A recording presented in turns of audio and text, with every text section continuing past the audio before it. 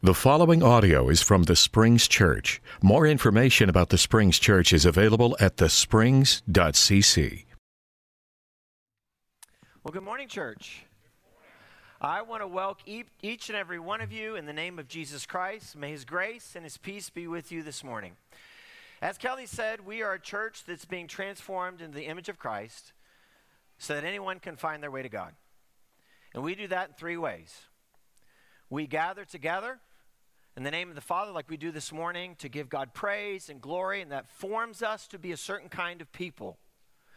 We also do that by growing into the likeness of His image. And by the way, one of the ways that we do that is not only through connections groups, we also do that through Sunday morning Bible class. For those of you that have been coming to the adult class on Sunday morning the past several weeks over the summer, I just want to say it's been a treat to hear our members talk about their faith within their own vocation. And I think it's really important that we share that with one another, because we spend about an hour and a half, about 2 hours every Sunday morning here. But most of our lives are spent in the communities that we serve or in the jobs that we have. And so it's been fascinating and informing not only hear these stories, but to learn to think about how is my vocation, how the things that I spend my time, not only with my family, but in my workspace, in what ways is that participating in God's life? How is my faith interacting with that? What difference does it make in the world? So if you haven't been here on Sunday mornings for a Bible class, it starts at 9:30.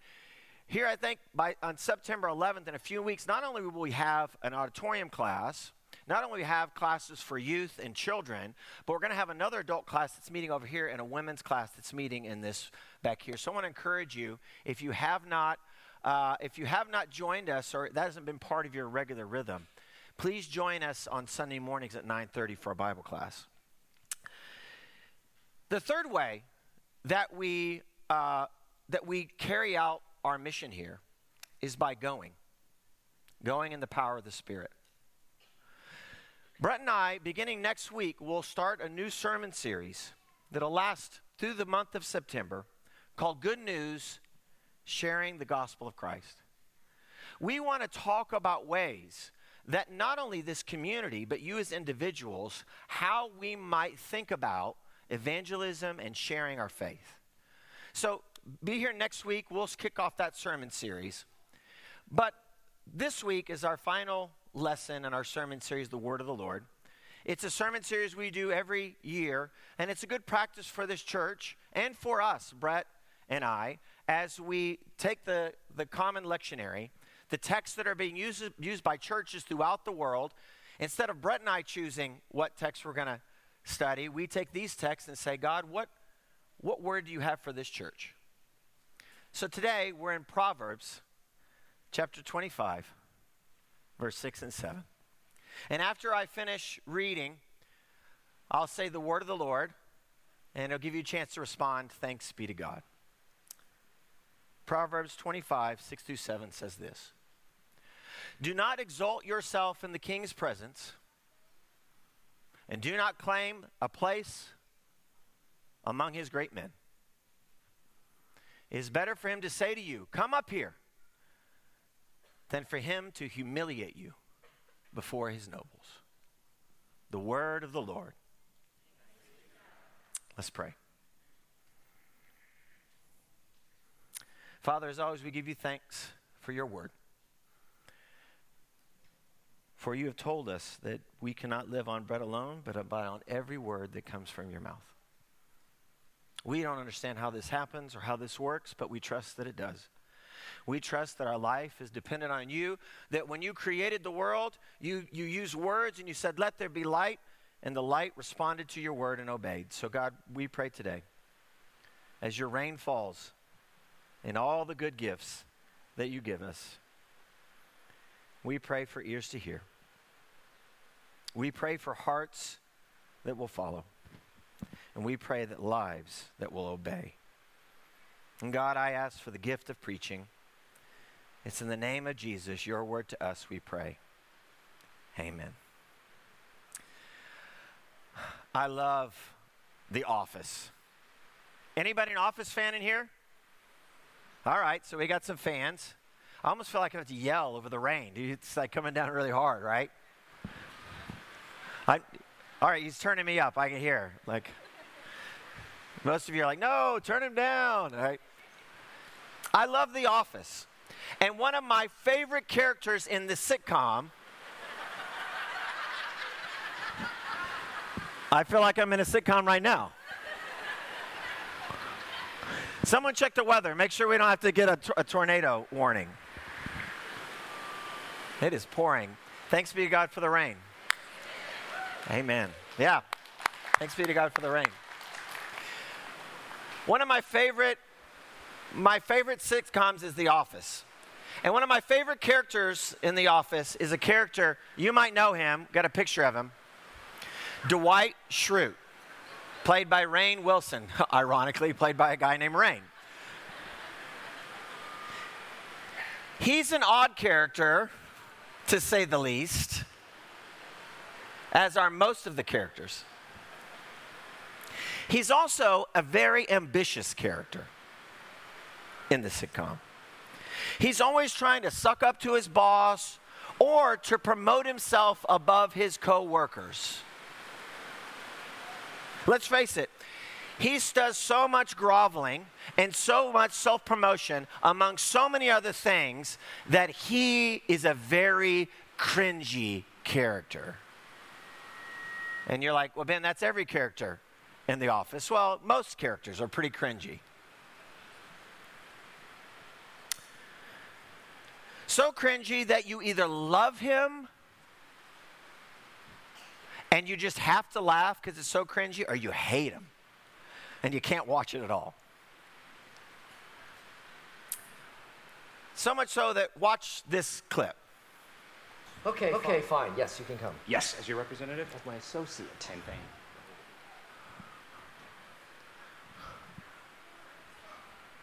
You can come. Yes, as your representative? As my associate. Same thing. No, it is not. I have been Michael's number 2 guy for about 5 years, and we make a great team. We're like one of those classic famous teams. He's like Mozart, and I'm like Mozart's friend. No, I'm like Butch Cassidy, and Michael is like Mozart. You try and hurt Mozart, you're gonna get a bullet in your head, courtesy of Butch Cassidy. All right, sorry about the bullet in the head thing. That's how cringy he is. Dwight is just a paper salesman for this fictitious company on the show, Dunder Mifflin. But he's always trying to promote himself. I don't know if you saw at the end of that clip, it talked about assistant to the regional manager. So in this clip, he says Michael agrees for him to go off to some event that he's going to. He says, fine, you can come. And he goes, so I can come and be your representative? No, associate, Michael says back to him. Like he's always trying to promote himself to something he isn't, right? Can I be your representative? I'm your representative, right? No, you're just my associate. Well, one of the things that he always does in this show is that they have this play between Dwight Schrute and Michael Scott, who's the character that's his boss. And one of the things that always happens is Dwight Schrute is always referring to himself as assistant regional manager. Well, Michael Scott, who is his boss, who's played by Steve Carell, his title is regional manager of Dunder Mifflin. So Dwight Schrute's always like, hey, I'm the assistant regional manager, to which Michael Scott always remind him, you're assistant to the regional manager. That's how this joke plays out. And that Dwight is constantly trying to promote himself among his coworkers and jump the chain to promote himself in front of his boss.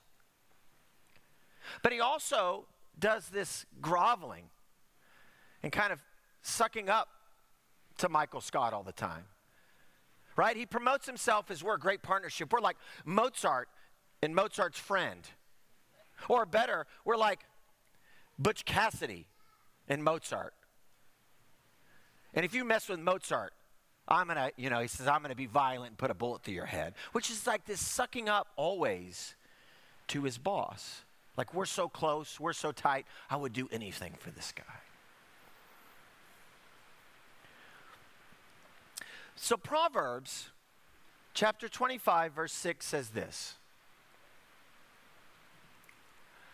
Do not exalt yourself in the king's presence, and do not claim a place among his great men. Dwight is obsessed with honor and with power, which is probably why it makes it funny. He's over the top obsessed with this.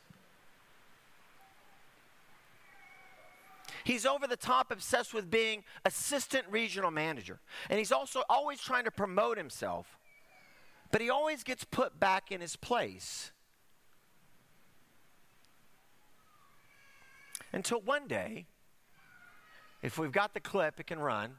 Until one day, he gets the call. I have been testing you the entire day. Did you know that? Of course. And I'm happy to say that you passed. So effective immediately, I am promoting you from assistant to the regional manager to assistant regional manager. Michael, I don't know. I know. I wouldn't be offering it if I didn't think you could handle it. I can handle it. I know. I can. Okay. So I guess this will just be my office. No. Title change only. I'll have Pam send out a memo. No. 3-month probationary period. Let's just not tell anybody about this right now. Just a formality. Absolutely, but not really. I have been testing you the entire day. So Proverbs 25, it goes on to say this. It says, all right? It says, do not exalt yourself in the king's presence, and do not claim a place among his great men. It is better for the king to say to you, come up here, than for him to humiliate you before his nobles. What the book of Proverbs, the wisdom of Proverbs is trying to tell us, in a very simple way, is that it's better that other people recognize you than for you to promote yourself. It is better to be recognized for what you do than for you to try to promote the things that you do. If you can go to the next slide for me. It's better to be recognized than to self-promote.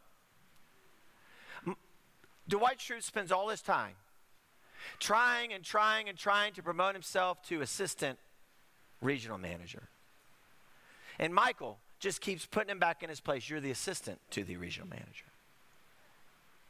And in the end, he gets this call, which the funny part about it is that Michael's not really giving him any responsibility or it's just a name.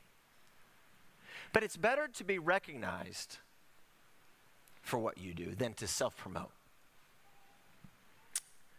Jesus tells a similar story in Luke chapter 14, beginning of verse 1 and then 7 through 12. It says, this one Sabbath, when Jesus went to eat in the house of a prominent Pharisee, he was being carefully watched. And when he noticed how the guests picked the places of honor at the table, he told them this parable. When someone invites you to a wedding feast, do not take the place of honor, for a person more distinguished than you may have been invited. If so, the host who invited both of you will come and say to you, give this person your seat. Then, humiliated, you will have to take the least important place.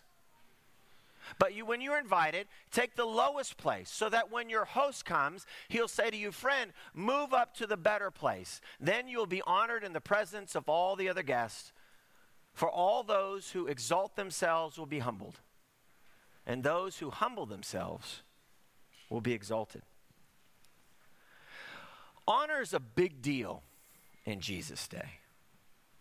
Honor is a little bit different in our own culture than it was in Jesus' day, but honor is something like this. Honor is the good reputation. This is what it is in Jesus' day, in kind of a Roman Greek culture, even a Jewish culture. Honor is the good opinion of good or powerful people.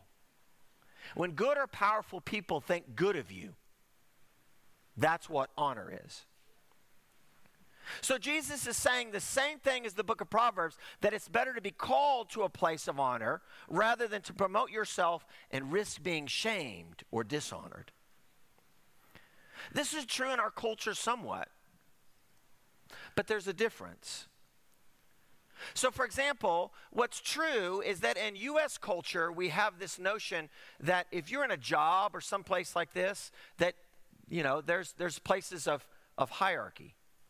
But in honor-shame cultures, that exists all over the place. Let me give you an example.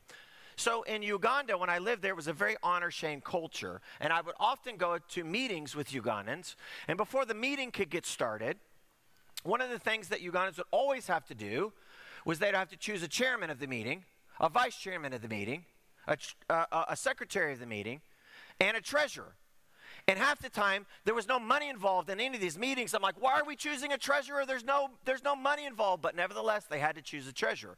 And in my mind, I thought this was like a holdover from British colonialism. Like, if you're going to have an official meeting, you better choose all these places, all these titles. But what I came to learn culturally is that in Uganda, people do not feel comfortable in any setting. Any social setting, and all settings are social. People do not feel comfortable until they know their place. People do not feel comfortable speaking or acting until they know where they sit in the social structure. Now, while that may be true for some of us in our jobs, we kind of understand that within official positions of jobs. Like, hey, that's not my role, that's not my place. I mean, sometimes we feel like we can go talk to our boss, but I'm not going to go there. We feel that. But there's a different aspect in general culture that's outside of institutions and work. And this is true that in the United States, in kind of Western culture, we don't see humanity as kind of this hierarchy. But we're a very egalitarian society. And what that means is that we see all people created equally. And that's a good thing. We don't see, when we walk into a room, we're not necessarily trying to figure out who the king is, who the boss is. So one of the mistakes I would always make, because I thought, yeah, everybody in here, we're all together, and I would go share my idea, and because I spoke first, they assumed I was in charge. But I was assuming that I could speak up, and like a meeting that we might have here, that you might give me feedback because we're all equal and we're going to share ideas. Do you see the difference? So while we have a little bit of sense of hierarchy in some of our institutions and workplace, in general, we kind of see each other as equals. And that God created all people equal.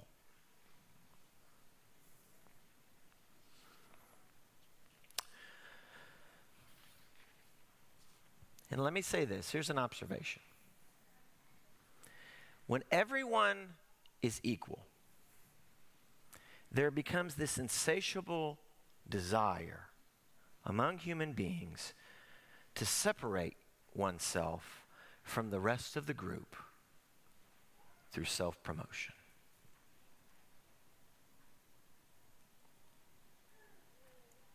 Social media. Anybody on social media in here? Don't incriminate yourself. The kids are like, what? Yes, I am. Social media is a fantastic tool. It is a fantastic medium. It is a great place to connect with other people and share things that are going on in our lives.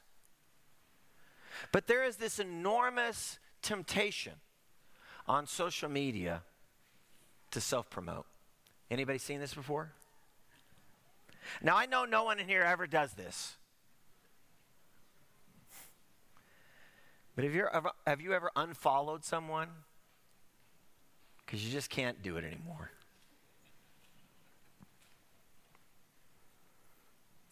They post about all their accomplishments. Maybe it's about beauty. Maybe it's about talent. Maybe it's about fame. And don't get me wrong, it's good to celebrate and to share good things in your life, but there's always that temptation, maybe even that fine line, right? Between self-promotion and just sharing what's going on. Or how many of you ever experienced social media inferiority? What I mean by that, there's probably some official name for that out there, and you can come and tell me after the sermon. But how many of you have ever looked at social media and sometimes felt inferior about yourself? You ever done that? My life is not as exciting. I don't have as many accomplishments. And there's this sense that jealousy and envy sets in. And this real temptation then to now self-promote on social media. I wonder, when everyone is equal, and that's a good thing, by the way, but when everyone is equal, then everyone is king, and perhaps social media becomes the king's court where we look to promote ourselves.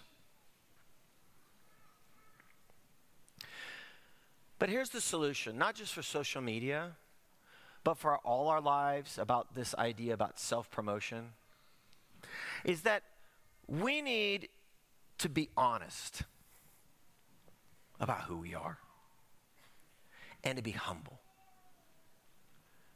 The way to overcome and to take the wisdom of the book of Proverbs is not only not to promote yourself, but to wait until someone recognizes you for that accomplishment. But then as you look at yourself, to be honest, to be humble. To be honest that the gifts that you might have and the accomplishments that there's so many other people that have made that possible for you.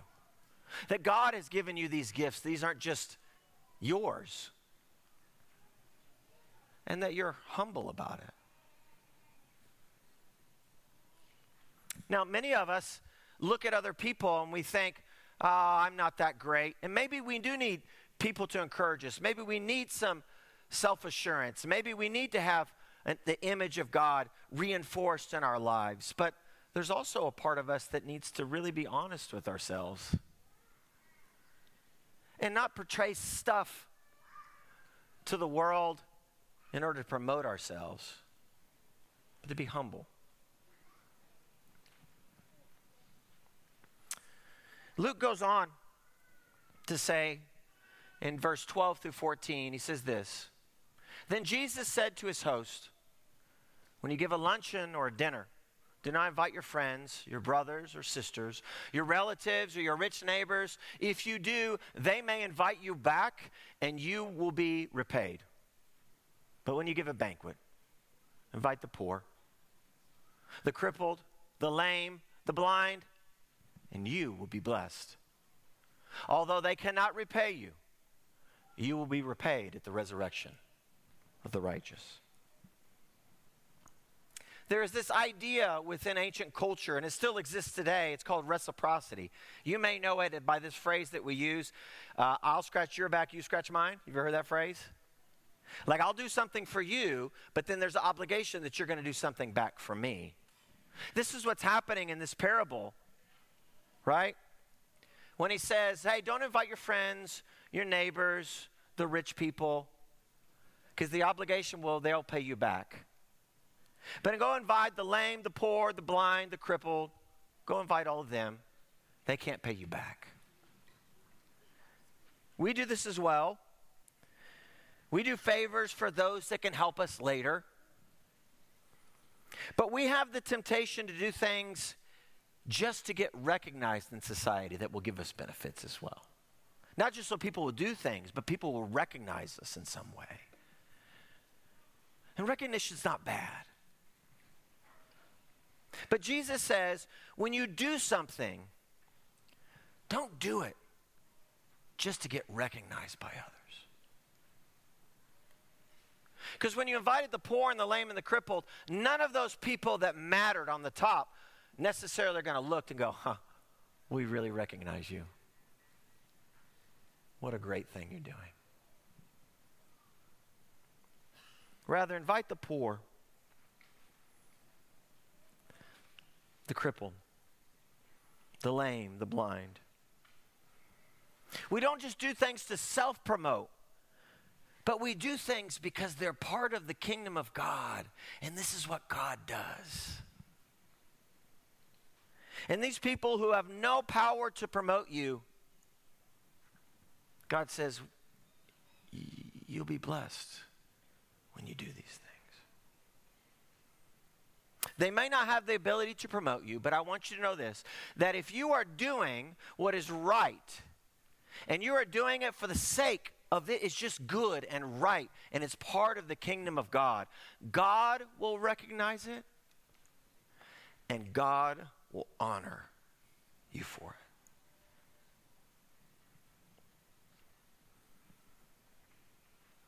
Humble service is not self-promoting.